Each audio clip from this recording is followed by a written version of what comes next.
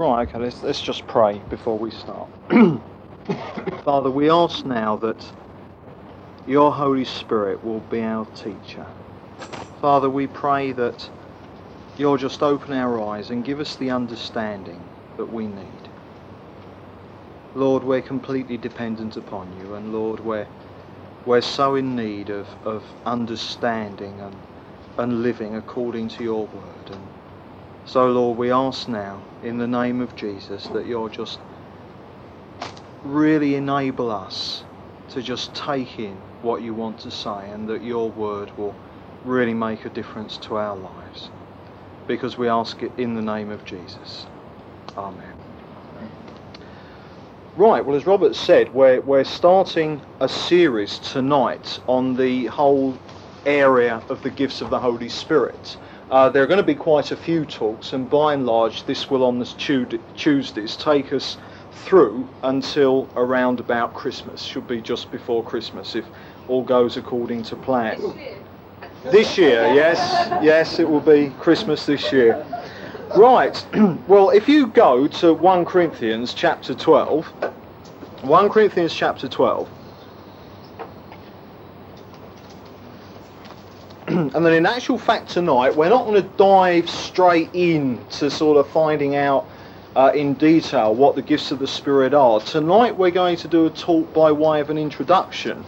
And the reason that I'm going to do this is that when Paul starts talking about the gifts of the Spirit, he doesn't just dive in, he gives an introduction to it at all.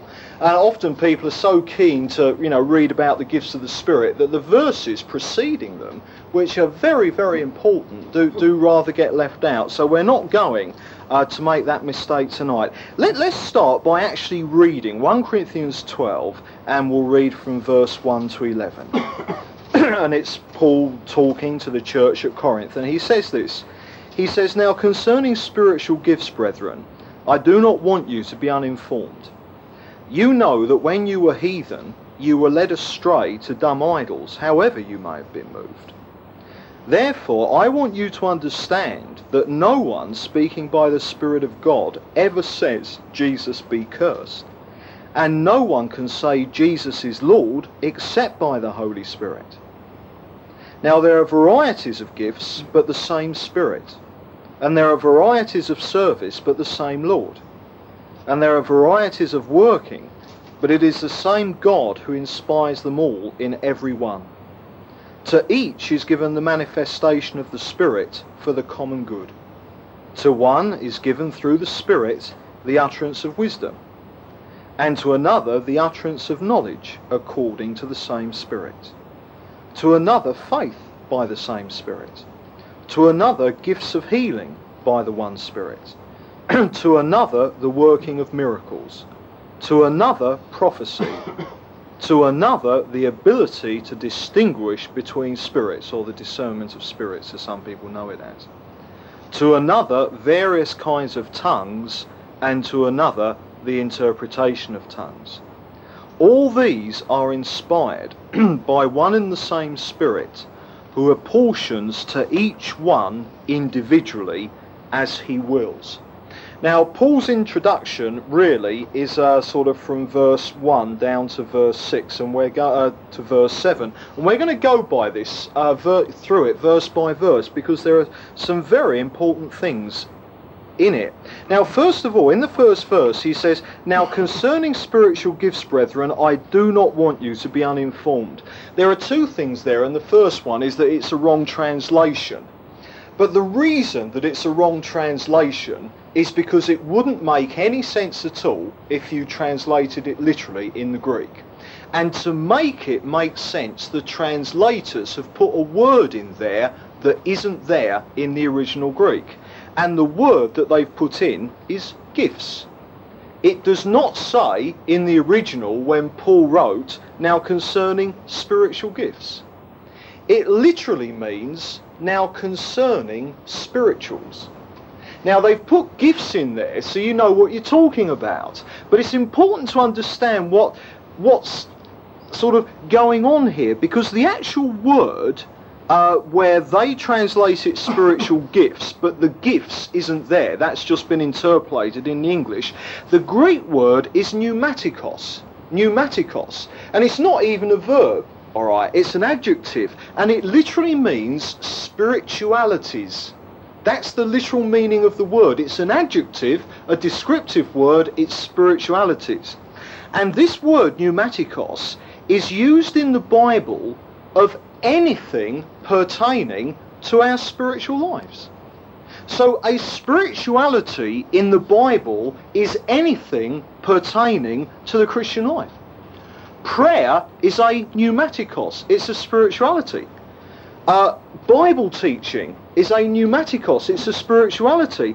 Growing in the Lord is whatever, anything that comes out of genuine discipleship is a spirituality. It's a pneumatikos according to the Bible. Now the important thing to realise is this. The Bible uses this word of the gifts of the Spirit. And that what we need to understand is that in the same way that prayer is normal to the Christian life, in the same way that Bible study is normal to the Christian life, in the same way that growing in the Lord is normal in the Christian life, so are the gifts of the Holy Spirit. The gifts of the Holy Spirit biblically are merely a spirituality, the same as prayer and Bible study. They are part and parcel of the normal biblical Christian life. Now what we've got to understand is that that means that they are not special. Now the reason I'm emphasising this is because of the way that many Christians think of the gifts of the Holy Spirit. They seem to think that the gifts of the Holy Spirit are on some highfalutin spiritual plane that is only attained by the chosen few. You know, by super Christians. You know, is it a bird? Is it a plane? Oh, it's a bird. No, it's super Christian. You see, no, the gifts of the Spirit are not some highfalutin spiritual plane whatsoever. The gifts of the Spirit are as ordinary in the Bible as prayer, Bible study, or anything else. Now, the big mistake that we've made is that we've had them way up there. The gifts of the Spirit. Oh, the gifts of the Spirit. Little heart flutter. You know, the gifts of the Spirit. And we've had them so high that for many people, they've become unattainable. But the reason that they've become unattainable to the standard, you know, like you and me, the kind of common or garden yobs in the kingdom. The reason that they've become unattainable to us isn't because they are unattainable, but because Satan's convinced us that they are unattainable. Therefore, you don't really seriously go for them. Can you see the important thing about this? That the gifts of the Spirit are for all of us, and as we proceed through this series of talks, we're going to be seeing that the gifts of the Spirit are for each one of us. They're not for the chosen few. They're not for special Christians. You know, they're not for, as I say, super Christian or anything like that at all. They're for each individual child of God. They're not special. They're special because God does them, but everything God does is special. Bible study is special, prayer is special, but the point is, get them lumped together in the nitty-gritty of your Christian life where they belong. They are a normal part of the Christian life, not on some hyper plane, in the way that some people speak as if they are. Now, the second thing, all right, he says this now concerning spiritualities, and of course they knew what he was talking about because they read, the letter in its original language. But he says, I do not want you to be uninformed. Now, it's very important that we as Christians are informed. It's tremendously important. There is only one thing that the Bible encourages believers to be ignorant about, and that is evil. The Bible says be babes in evil. And it says be babes in evil because babes are ignorant. Those of you with a little sort of 2-year-old baby, they don't really know what's going on in the world today, do they? The 6 o'clock news, doesn't really mean very much to them, but they're ignorant. That's the beauty of children. In many ways, their innocence is due to ignorance. Now the Bible says that we must be ignorant about evil, but that is all. The Bible counsels us to gain as much knowledge as we can about the Lord and about everything, every aspect of the Lord and his work. In Hosea chapter 4 verse 6, the prophet, God said to Israel through his prophet Hosea, "My people are destroyed for lack of knowledge.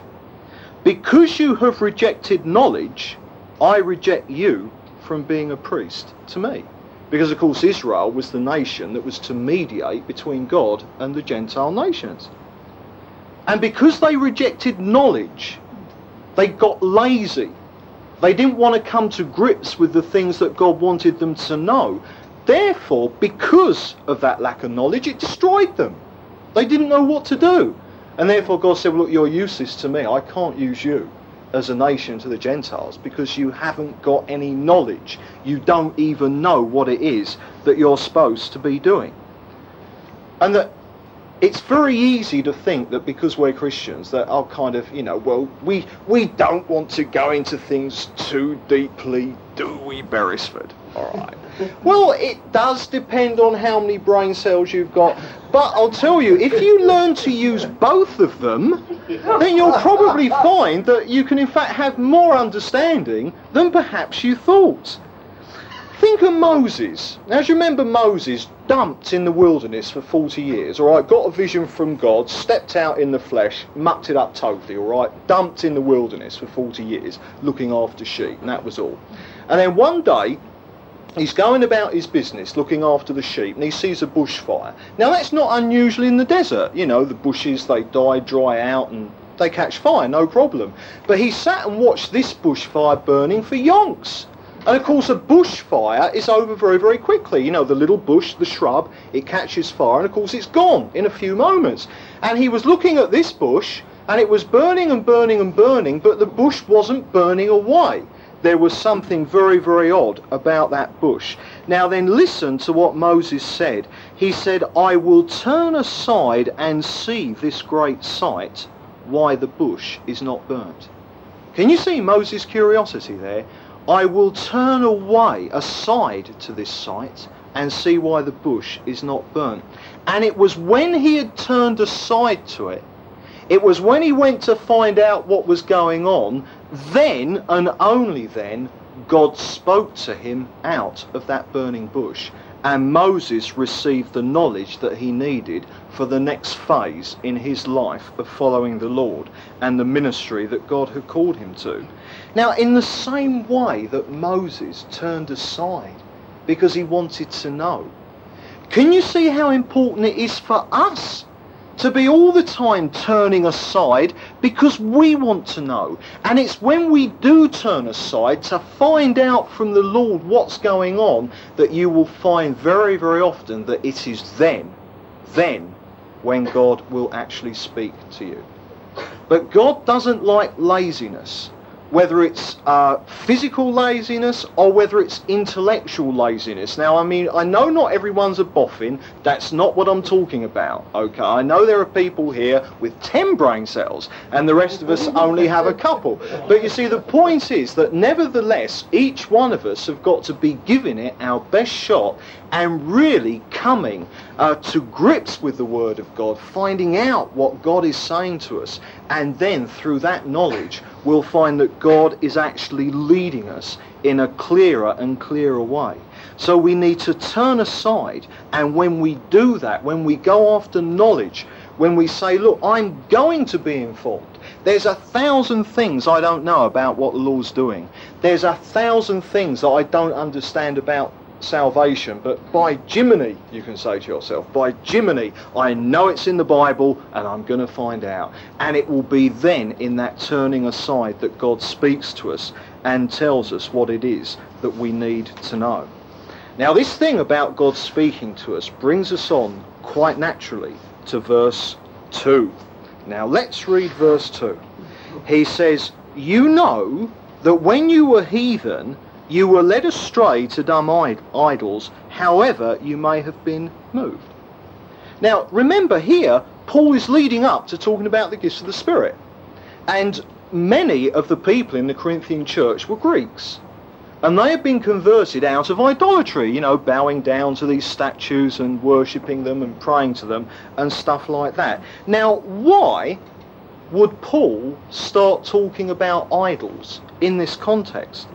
Well, there's something very important here. The Hebrew word for idol is Elil, alright, Elil. And it means a vanity. That's the literal translation, like in Ecclesiastes. Oh, everything is vanity. It's all empty. It's all meaningless. And it means vanity, a thing of naught and nothing. An absolute nothing. Because after all, that's what an idol is. An idol is simply a statue. There's no God behind it. Well, it's a demon behind it. But idols aren't gods. They are a mere nothing. And in the Greek, the word for idol is eidolon. And that means mere likeness. Or it can also mean a phantom. Blue! Ghosty, a phantom. That is what the word actually means. And the thing about a phantom or a ghosty is that there's no reality behind it, because of course there aren't any ghosts. There's no such things. Evil spirits pretending to be ghosts, but of course there are no ghosts. And the point is that these idols are absolutely nothing. There's no reality at the back of them. They are not the real thing. And of course the final proof that idols aren't the real thing, the final proof that an idol isn't a real God, is that idols are dumb, aren't they? You can sit in front of an idol all evening and you can pray to it, you can beseech it, you can dance round it, you can sing pagan choruses to it. And I tell you, when you go home having done that, you will not have heard a word from that idol. It won't have moved its lips, all right? Because idols don't speak. And the fact that they can't speak is the final proof that they aren't real. So therefore, Paul is saying, we know that idols who aren't real gods because they're dumb. They don't speak. Therefore, what is going to be one of the things that distinguishes the true God from an idol?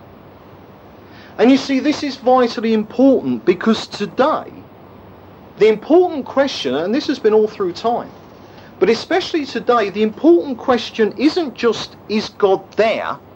I mean, that's one question. That's got to be answered. But the real question isn't just, is God there? The real question is, can he speak? Can God talk to people? Can you see, he'd be pretty irrelevant if he didn't. His reality depends on his speaking. People hearing him speak to them. Now, some years ago, Time magazine in the States, when, the modernists were kind of coming to the fore, and you had the death of God theology and stuff like that. Incidentally, the death of God theology was never saying that God died, a bad bout of flu or something. It was simply saying that now we know that God never existed, all right? That was the point about the death of God. Not saying he literally died, but now we know that God never existed, all right? And they ran this. Time magazine really homed in on it.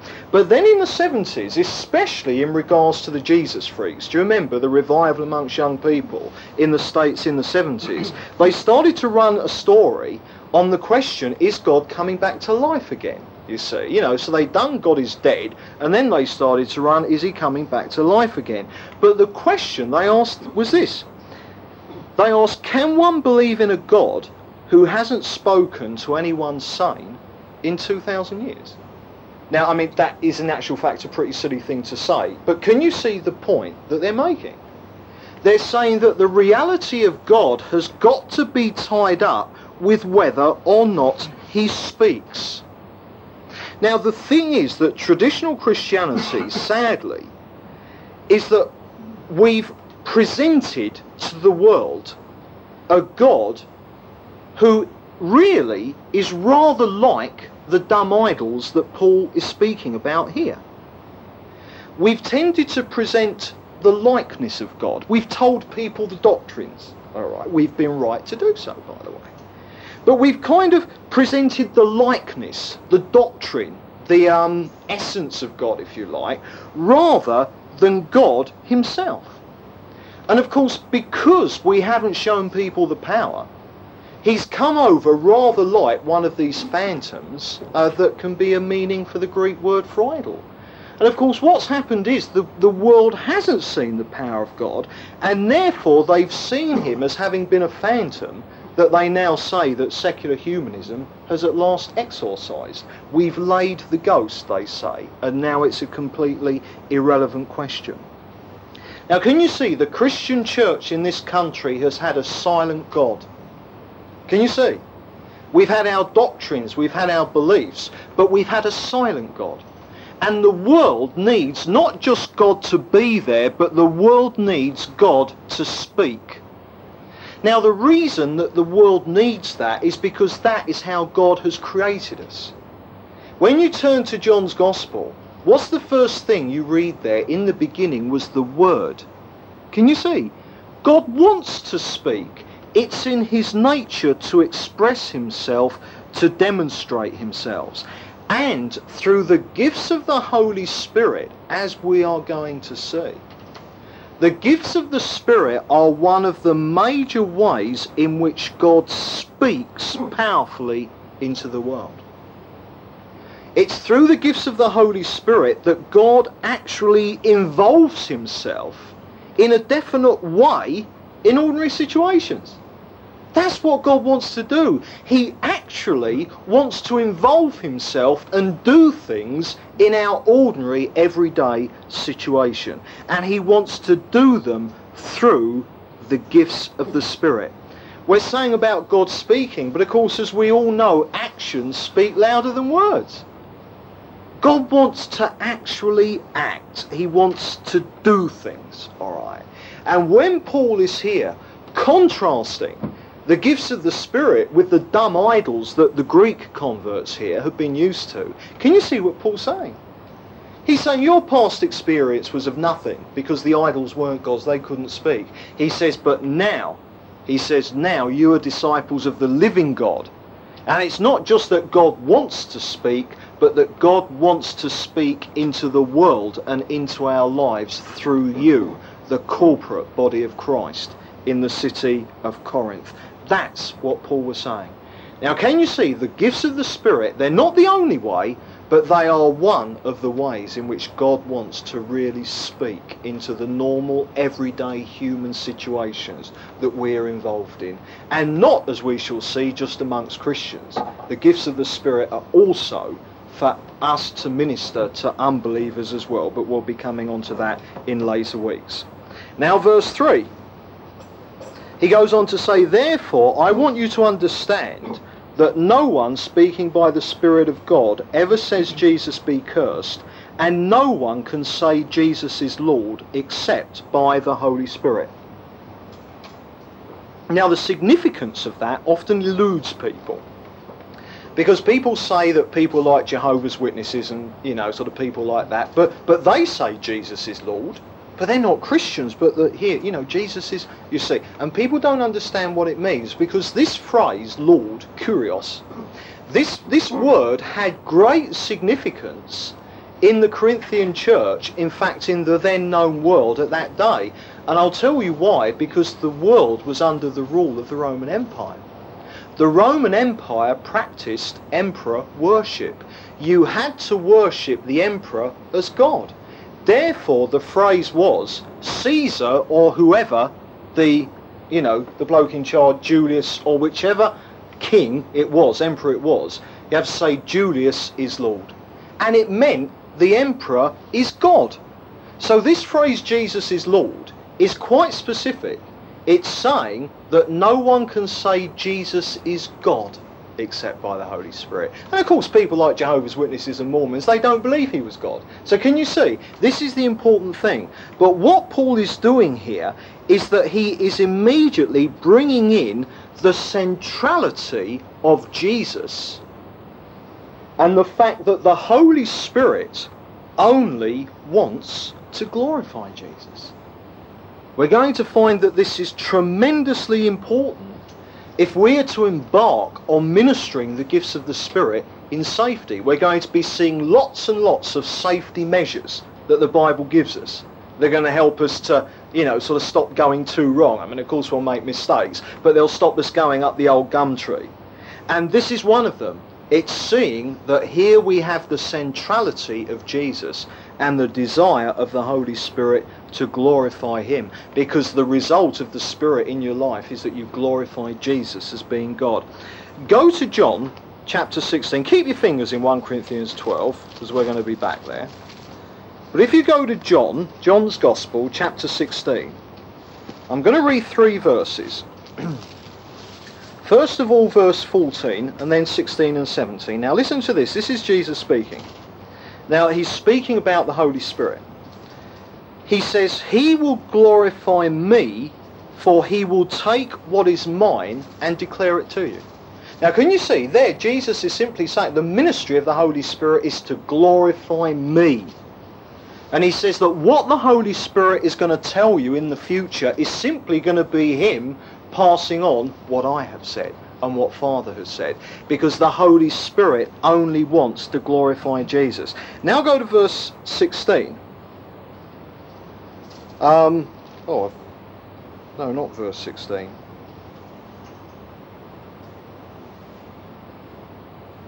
Oh, hang on, I've got lost a little bit now. Just have a pause.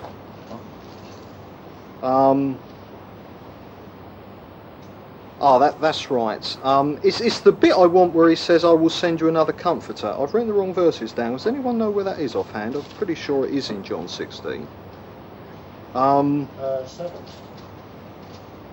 Verse 7. That's right, yes, jolly good, thanks Ed. Yeah, he says, nevertheless, I tell you the truth, it is to your advantage that I go away. For if I do not go away, the Counselor will not come to you. That isn't the one I want, actually. This is most embarrassing. It's where he says, another Comforter. Perhaps it's in 14. It's 14, 16. 14 verse 16. Is that right? Yes, that's right. Thank you very much. I wrote the wrong chapter down. Yeah, in chapter 14 and verse 16. And Jesus says, I will pray the Father, and he will give you another Counselor to be with you forever, even the Spirit of truth. Now, there are 3 things that I want you to get in that verse that we've just read. And the first one is this. Jesus said to them, I am going to send you another Comforter. Jesus was the Comforter to the disciples when he was on earth. But when speaking about the eventual coming of the Holy Spirit at Pentecost, he said, I am going to send you another Comforter. Now, you see, in the Greek, there are 2 different words for another, and they're different.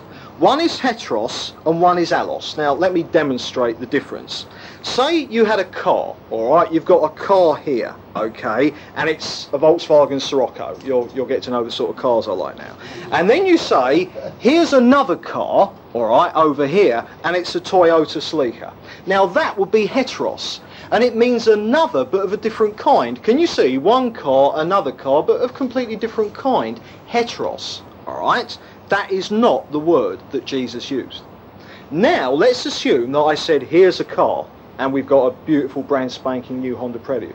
And then I said, here we've got another one, and there's another brand spanking new Prelude, Honda Prelude. Then, that is the word allos, and it means another of exactly the same kind.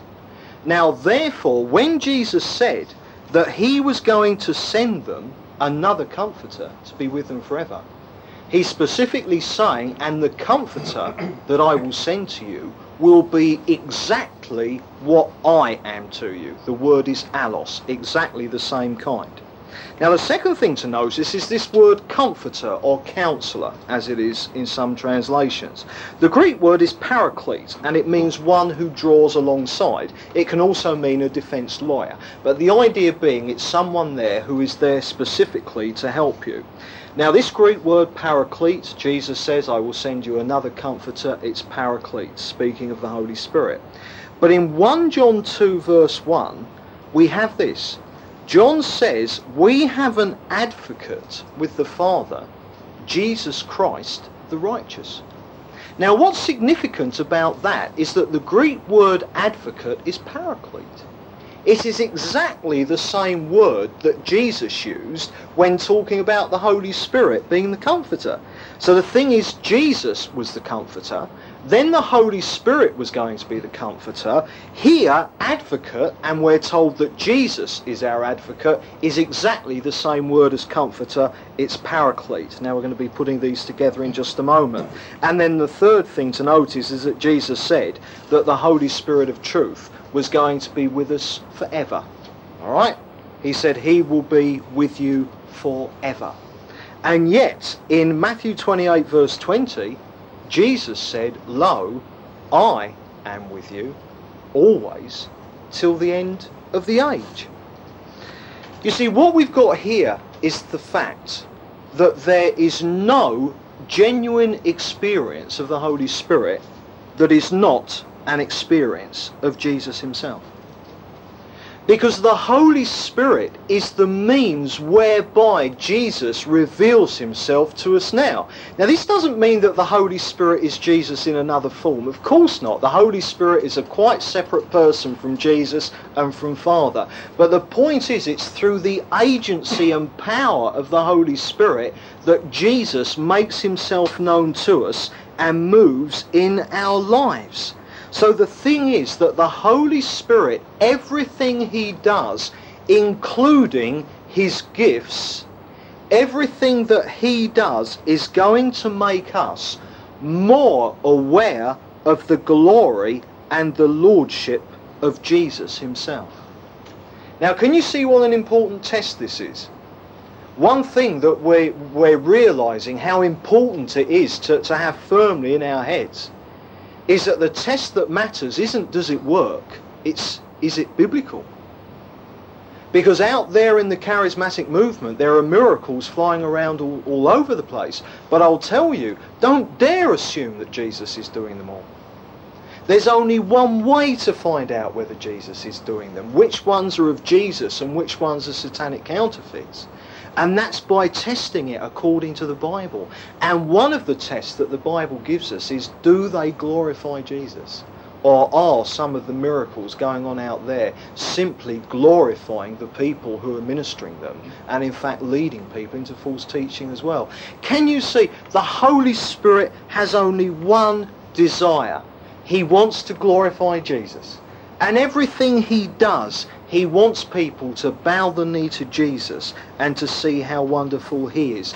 The Holy Spirit only wants to be emphasized in the context of glorifying Jesus. So at the moment, the Holy Spirit is quite happy that I'm talking to you about the Holy Spirit. But the reason he's happy that I'm talking about him is because I'm reminding us that he only wants to glorify Jesus. What the Holy Spirit does not like is talk about him, period. Now, you listen to a lot of Christian terminology on the scene today, all right? And I'm going to ask you, just keep your eyes, first of all, do it yourself. But start listening to Christians out there and ask yourself this question. How much are they talking about the Holy Spirit? And how much are they talking about Jesus? Because when people talk about the Holy Spirit too much, there's danger. There's danger. Because the Holy Spirit doesn't cause people to talk about him. The Holy Spirit causes people to talk about and to glorify Jesus and to show how wonderful Jesus is. Not the Holy Spirit. The Holy Spirit is wonderful. Of course he is. He's great. But he doesn't want to be emphasized. He wants Jesus to be emphasized, and he will do nothing that glorifies anyone or anything except Jesus himself. Spurgeon says something wonderful. He said, I looked to Jesus and the dove of peace flew into my heart. I looked at the dove and he flew away. Now that is exactly the position that the Holy Spirit takes. And you see, with the gifts of the Spirit, our only motive in using them must be that we glorify Jesus and that we do not glorify ourselves. It's not a question if God uses us in a gift of sort of saying to ourselves or each other, oh, aren't you wonderful? And it's very easy to do. I mean, sort of sometimes, sort of when you meet someone who has a very specific, miraculous ministry, you see Christians, and I've done it myself, but God's delivering me of this, but I've done it myself, in awe of them. It's not them you're supposed to be in awe of, it's Jesus. And can you see how easy it is? Sort of maybe, the Lord gives us a ministry and that's right. But in our hearts, really what we're doing is that we're using it to glorify ourselves. We want people to think, oh wow, what a ministry. Oh, God, his faith. Oh, makes my ticker go. Just thinking of it. Can you see? Now, we're very bad at this. That is glorifying men. It's Jesus doing it through them. It's Jesus doing it. And the glory must go to Jesus. And again, something else that's very, very easy. It's great that we testify what the Lord has done for us. It's great that we testify when God has answered prayer or maybe used us in, say, to heal someone. It's great. It's absolutely valid that we do that.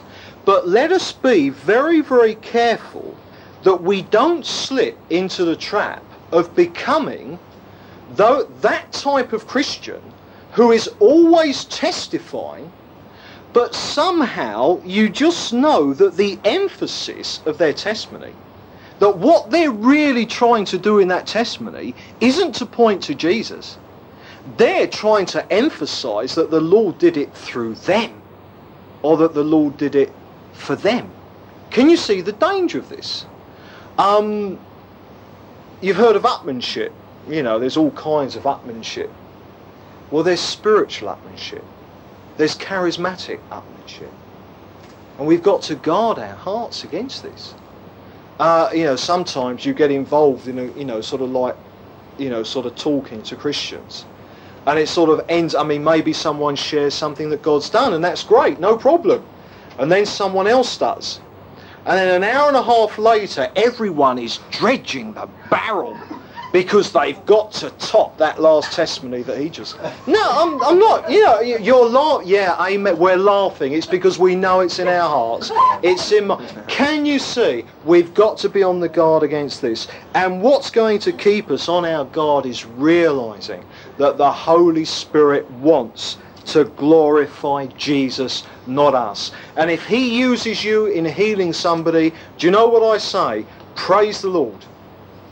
I don't say, aren't you wonderful? You are wonderful, but not for that reason. You're wonderful for the same reason that I'm wonderful. Sorry to bring your ego crashing down.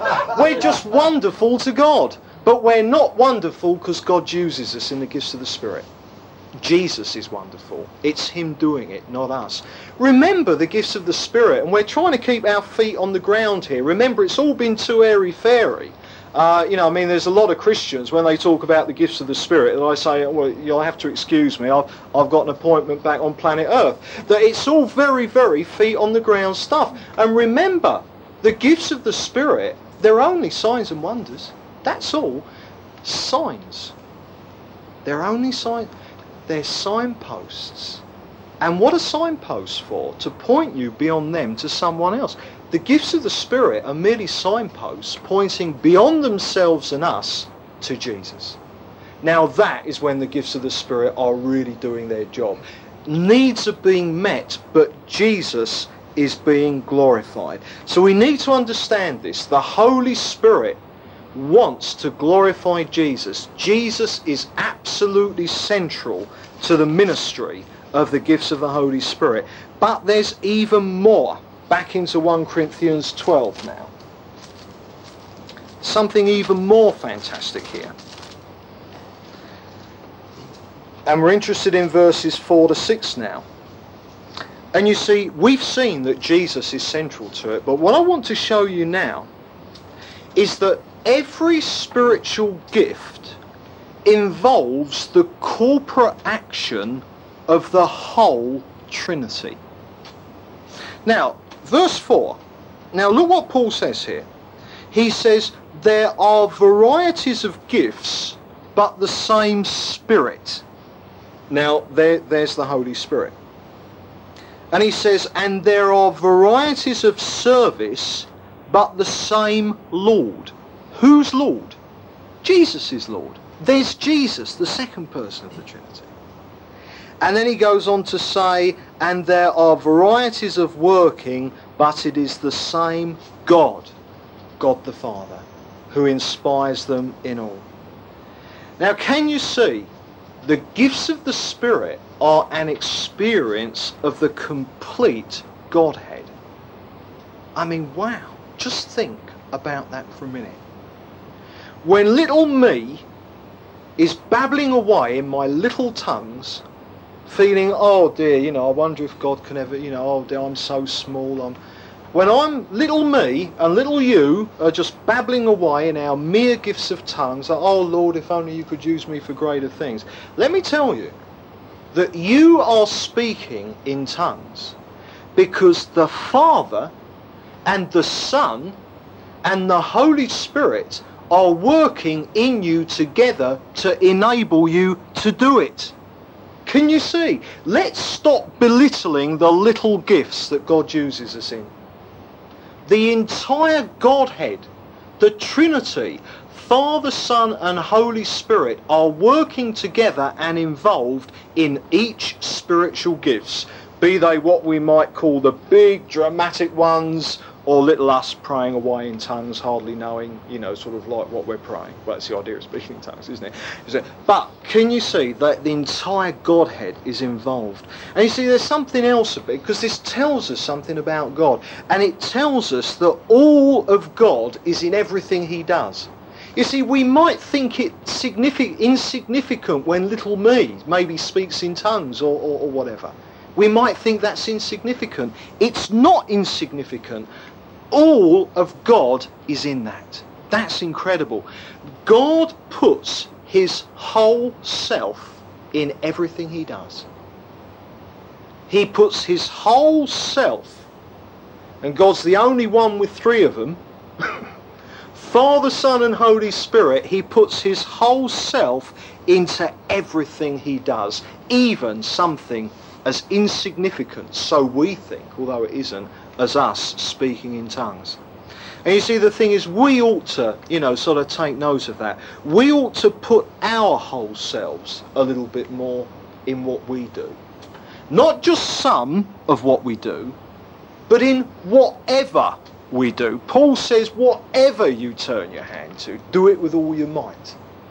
Whether it's work, whether it's play, whether it's drudge, whether it's fun. Put your whole heart into it. I mean, Christians above everyone else should be living hard, playing hard and loving hard. That's the gospel. That's what Jesus meant when he says, I came that you might have abundant life. Everything, throwing your whole self into it. Don't be half-hearted. God's whole heart is in everything that he does, and we see this in the gifts of the Holy Spirit. Let's go on to verse 7, because then Paul goes on to say, to each one is given the manifestation of the Spirit for the common good. Right, in verse 7 he says, to each is given the manifestation of the Spirit for the common good. Now, two things there. Manifestation, common good. What's that about? Well, first of all, manifestation. The gifts of the Spirit are for a manifestation. Now, you get a lot of talk amongst Christians, and fair enough, about demons manifesting themselves, and they do. They get caught short in the presence of Jesus and they start manifesting themselves. Fine, no problem. But you see, the thing is that we mustn't think that demons, that spiritual manifestation is simply limited to demons. Sure, demons manifest themselves. But you see, the thing is, God wants to as well. God wants to manifest himself as well. And the gifts of the Holy Spirit are that manifestation. The Oxford Concise Dictionary defines manifestation thus: to show plainly to eye or mind, to be evidence of, to prove, or to display by one's acts. That's what a manifestation is. God wants to manifest himself through his people via the gifts of the Holy Spirit. Now what that means is this: he wants us to show him plainly to people. He wants to be in evidence amongst us. He wants us to prove him. Malachi, prove me herewith. That's what the Lord said. Prove me and see if I won't do it. Prove me. God wants us to do that. And he wants to display himself through acts. Through us.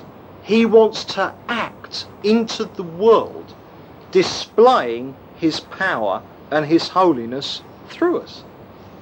Now, the gifts of the Spirit are not the only way that God manifests himself, but they are one way, and they're the way that we are interested in now.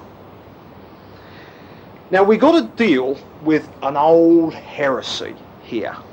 Incidentally, heresy, all right, the word heretic in the Bible, the Greek word means self-opinionated. Heresy starts when people are too arrogant, too full of their own opinions to knuckle under what the Bible says. Last week we were talking, about the whole thing about the Bible, weren't we? And we were saying we don't want people's opinions, we want God's word. Heresy are when people put their opinions above God's word. But there's a heresy that we've got to deal with here, and it's our old mate Plato. All right, Plato.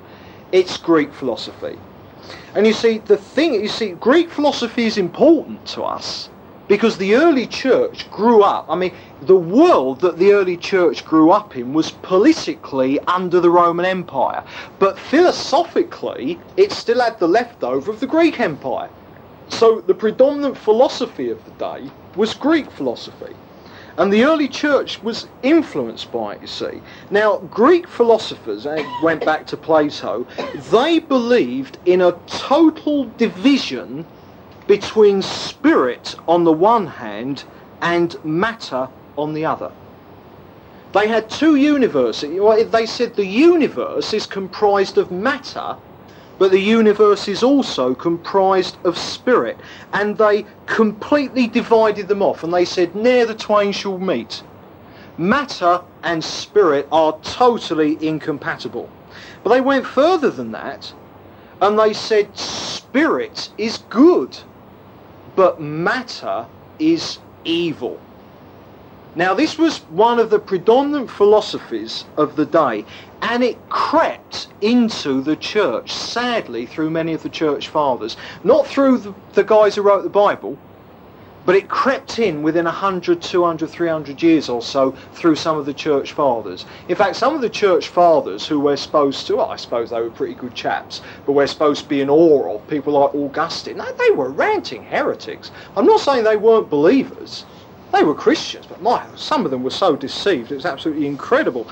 And one of the reasons for it is that they brought in Greek philosophy. In fact, one of the church fathers, I believe this was Justin Martyr, but it was a standard kind of belief amongst a lot of them, because a lot of the early church fathers were converted Greeks, you see. And what they said is that Israel had Moses, but the Greeks had Plato. And they actually thought Plato was a prophet of God to Greece. He wasn't. Plato was a false prophet. But you can see how it mixed in, saying that spirit and matter are divided and that spirit is good but matter is evil. Now, of course, because it crept into the church, we've never got free of the legacy. This, for instance, is why the Christian church traditionally, over 2,000 years since it's been going, this is why the Christian church traditionally has always been down on sex. This is why the Christian church has got so many sex hang-ups. This is why the Christian church has put out so much false teaching about sex. I'll tell you, God loves sex. He invented it. One of the most beautiful things in the world is for a husband and wife to make love, and it was God's idea. Can you see Platonism? That's where the hang-ups about sexuality in the church traditionally have come from. But there are two things, all right. The first one is that the Greeks said that matter was evil, all right. Now, as far as the Bible's concerned, of course, they were wrong on that point. Matter is not evil. Why? is matter not evil, I ask you? Answer, because God created it. Physicality was God's idea. God created a material universe. This is why you must never say there's anything wrong with things. Of course there's nothing wrong with things. But a sinful bondage to things, that's something else. But you must never say there's anything wrong with things. There's nothing wrong with the world. The universe is beautiful. It's marred by sin, but the creation, God looked at it and he said it was good. No, matter is not evil in the slightest way because God created it. But you see, all right, we've answered their first point that matter was evil and that spirit wasn't. We've answered that. But you see, the thing is, how about this idea that there's a division between spirit and matter? We've seen that the idea that spirit was good and matter was evil, we've seen that that doesn't tie up with the Bible, and that's pretty obvious. But what about this idea of the division between spirit and matter that the Greeks traditionally believed in? What does the Bible say about that? Well, you see, the thing is, and this is what you've got to understand, and it's tremendously important, and many, many Christians don't understand it. There isn't a divide between spirit and matter. It doesn't exist. It's a myth. It's a false teaching. It's something. It's an idea that Satan got in the church and has done an awful lot of damage. Look, we're saying, is matter and spirit, are they divided? Are they antagonistic to each other? Well, think of it like this. The second person of the Trinity is material. Jesus has right now got a body in heaven. Now let me ask you, is he any less spiritual for that? Of course he's not. God became a man. That blows away any divide between spirit and matter that there might have ever been. God, who is spirit, can become matter, and there is absolutely no antagonism between those two in any way at all. But it's more than that. It's not just that Jesus, the second person of the Trinity, has got a body in heaven now. We've seen this here before. He's always had a body. The second person of the Trinity has always had a physical, material body. Where do you think the design for our bodies came from? We're made in the image of God. The second person of the Trinity has always had a body. So then, originally, the second person of the Trinity had a body, all right? Then he exchanged that and he came down and he took on a human body, all right, in the incarnation. So he's come from his own natural body now into a human body, and after he was killed on the cross and raised again from the dead, he then came up with a glorified human body. But can you see, he's always had a body of one kind or another, and he always will have a body. But the body he will always have now is a glorified human body. There is no divide between spirit and matter. And you see, in 1 Corinthians 15, when Paul talks about the resurrection body that we're eventually going to get at the rapture, he calls it a spiritual body. Now this, and it's not Paul's fault, this has simply gone to procreate the myth. Because you see, the thing is that when Paul calls the resurrection body a spiritual body, he doesn't call it a spiritual body because it's somehow less material than a human body. The reason he calls it a spiritual body is simply because it's fitted for the environment of heaven. A human body's no good in heaven, couldn't survive. Therefore, we get a glorified spiritual body. But it doesn't mean it's any less material. Can you see that? And you see, many Christians still have the idea that when you die, that our eternity is kind of wafting around in some divine limbo as disembodied spirits. That couldn't be further from the truth. Our future, from the time of the rapture onwards, is eternity in glorified resurrection physical bodies, just like Jesus, that can eat, can drink and can make merry, just like Jesus did when he rose again from the dead. Why did Jesus go out of his way to eat broiled fish with them after he rose again from the dead? Because he wanted them to know that he was in a human body, albeit glorified. He wasn't a spectre. He wasn't a phantasm. He wasn't an eidolon, a sort of ghosty. He was physical, and that is what we are going to be in eternity as well. You see, God is pro-matter. God is pro-physicality. The whole thing was his idea from the start. And it was Greek philosophy and not the Bible that procreated this silly idea amongst Christians that somehow spirit is superior to or on a different plane from matter. Rubbish! Spirit is just part of life, the same as matter is. They're part of the same universe. There's no divide amongst them in any way at all. Therefore, with the spiritual gifts, the fact that they're spiritual gifts doesn't mean that they're somehow unsolid or vastly impractical or mystical. Don't confuse Christianity with mysticism. The two have got nothing to do with each other. And with the gifts of the Spirit, it's quite the opposite. You see, the gifts of the Spirit are miracles, different types of miracles, but they're miracles. And you see, the thing is, a miracle, by definition, is material. Now, I'm going to say that again. A miracle, by definition, is material. Can you see? A miracle happens when a change occurs in the physical universe. When a man with a withered arm grows a perfectly normal one, that's a miracle. By definition, miracles are material. And some Christians have been too anti-material. We mustn't be materialistic when things and the physical universe becomes more important to us than the Lord himself. That's bondage, that's idolatry. But we mustn't be anti-material. At all. God isn't. The gifts of the Spirit are absolutely solid. God is actually there. God actually wants to do things. But the people he actually wants to do things among are actually physical people. Therefore, God has got to do physical things amongst physical people. That is what miracles are. Can you see it?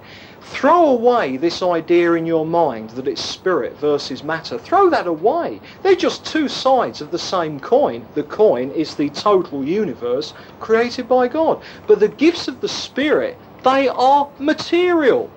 So if you're going to use spiritual in the wrong sense, well then spiritual gifts is totally the wrong name for them, isn't it? Because they're solid. But when you use spiritual in the Bible way, there's no conflict whatsoever. Of course the gifts of the Spirit are solid. That's the definition of what miracles they are. They're changes in matter in the physical universe wrought by God's power. So we've seen manifestation, but this manifestation of God is for the common good. We've already seen that the gifts are to glorify Jesus. Now that's one test. If ever we're looking at gifts and trying to test them by the Bible, one test as to whether they're genuine or not is that, are they glorifying Jesus? But now we see another test, and the test is that they are for the common good. They are for mutual service. The gifts of the Holy Spirit are one of the ways that we serve each other and the world in which we live. To help people. Now when you say help people, you can't really sum up the will of Jesus in any clearer way than that. Do you remember James said, he said true religion is visiting the orphans and the widows and things like that. See how practical God is. And the gifts of the Spirit likewise are us to help people. But they're for the common good. They are not for our own personal good. Now what do I mean by that? I mean by that they're not there so we can have an ego trip. If God uses you in a gift of the Spirit, you can have two motives. To be a servant and give the glory to Jesus, or to be on an ego trip. Sort of everyone looking at you and, oh wow, weren't they brave to step out in faith like that? Can you see? It's so subtle, our ego, the pride in our heart, we've really got to watch it. They are for service. They are part of the fact that we are called to be servants. So then, firstly, the gifts of the Spirit glorify Jesus. There is no room for pride, all right? It's him doing it, not us, and the gifts of the Spirit are for the common good. They're for other people's benefit. Therefore, there is no room for selfishness either. Now, when we get into verse 8, Paul actually now lists the gifts, all right? And he lists 9 of them. Now, in the Bible, there are more than 9, but we are going to be concentrating on the 9 in 1 Corinthians chapter 12, all right? But we're going to start looking at them individually and in detail next week. But for tonight, I just want to get this across to you. You see, what we've got to understand is that these gifts of the Holy Spirit are designed for, and they are totally adapted to, human experience.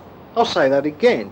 They are designed for, and they are totally adapted to, human experience. You see, the thing is that the gifts of the Spirit are for men and women and children. They are not for angels. They're for people. They are for mankind. Now then, when God designed fish, he wanted them to swim in water, so he gave them gills. Right? Now when God designed birds, he wanted them to fly in the air, so he gave them wings. They were perfectly fitted for the environment in which they were to live. Can you see what I mean? Everything God creates is perfectly fitted for the environment in which that thing has got to exist. So fish in water have gills, birds in the air have wings. Now therefore the gifts of the Spirit, alright, are designed for use by people.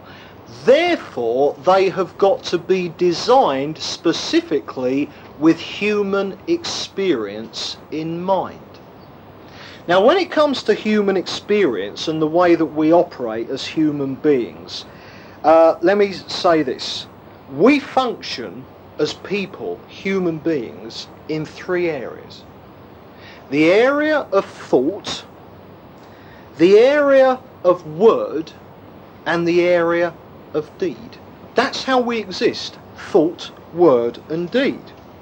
So therefore, it shouldn't come as any surprise to us whatsoever that when we read through this list of 9 gifts, we find 3 which are specifically to do with the tongue, the word gifts, tongues, interpretation and prophecy. Then we find 3 that are specifically to do with the mind, thought, and we have the word of knowledge, we have the word of wisdom, and we have the discernment of spirits. Discernment means inner knowing. And then we have 3 gifts specifically to do with deed, what I call the action gifts. The gift of faith, the gift of working of miracles, and the gifts of healing. So can you see how these gifts are perfectly adapted to human experience? Because it's human beings that are going to be using them. They're for us, they are not for angels. Therefore, they are totally fitted. Now, in saying that there are 3 gifts to each area, thought, word and deed, obviously, you can't tie it down that much. You'll find overlap, like, for instance, the word of knowledge is to do with the mind, and it's a word of knowledge, it's to do with the tongue as well, like tongues, interpretation and prophecy. But can you see the general idea? Can you see the way that God has designed these gifts in order to dovetail perfectly with our experience as human beings? So then, what we're going to do next time is that we're going to start looking in detail at this whole area of the gifts of the Spirit. We've done the introduction. It's been important. Without what we've done tonight, you would end up with imbalance if you just dive straight into the gifts of the Spirit. But we've needed to cover and to lay a foundation tonight. And next time we start moving on to the gifts themselves. But let me just say this. We will be homing in and majoring primarily on the 3 word gifts: tongues, interpretation and prophecy. And the reason that we're going to do this, and I'll explain it all next time, is that the Bible itself majors in on them. There's much more coverage in Paul's teaching on tongues and interpretation and prophecy than any others of the gifts. Therefore, because we want balanced Bible teaching, in this course we are going to give much more coverage to tongues, interpretation and prophecy than to the other ones, just like Paul did, and then we'll get the balance. Let's just pray together before we finish. Father, we ask that that you'll move in us and that you'll start to set us free in the gifts. Lord, we want to use them. Lord, we want you to flow through us in this way. And Father, I pray that you'll take your word tonight and that it'll just filter down into our hearts. Lord, it'll take hold of us. It'll prepare us. Lord, that you'll do a work in us through it, and that you'll just be opening us up so that we'll be able to move freely and safely in a balanced way in the power of your Holy Spirit.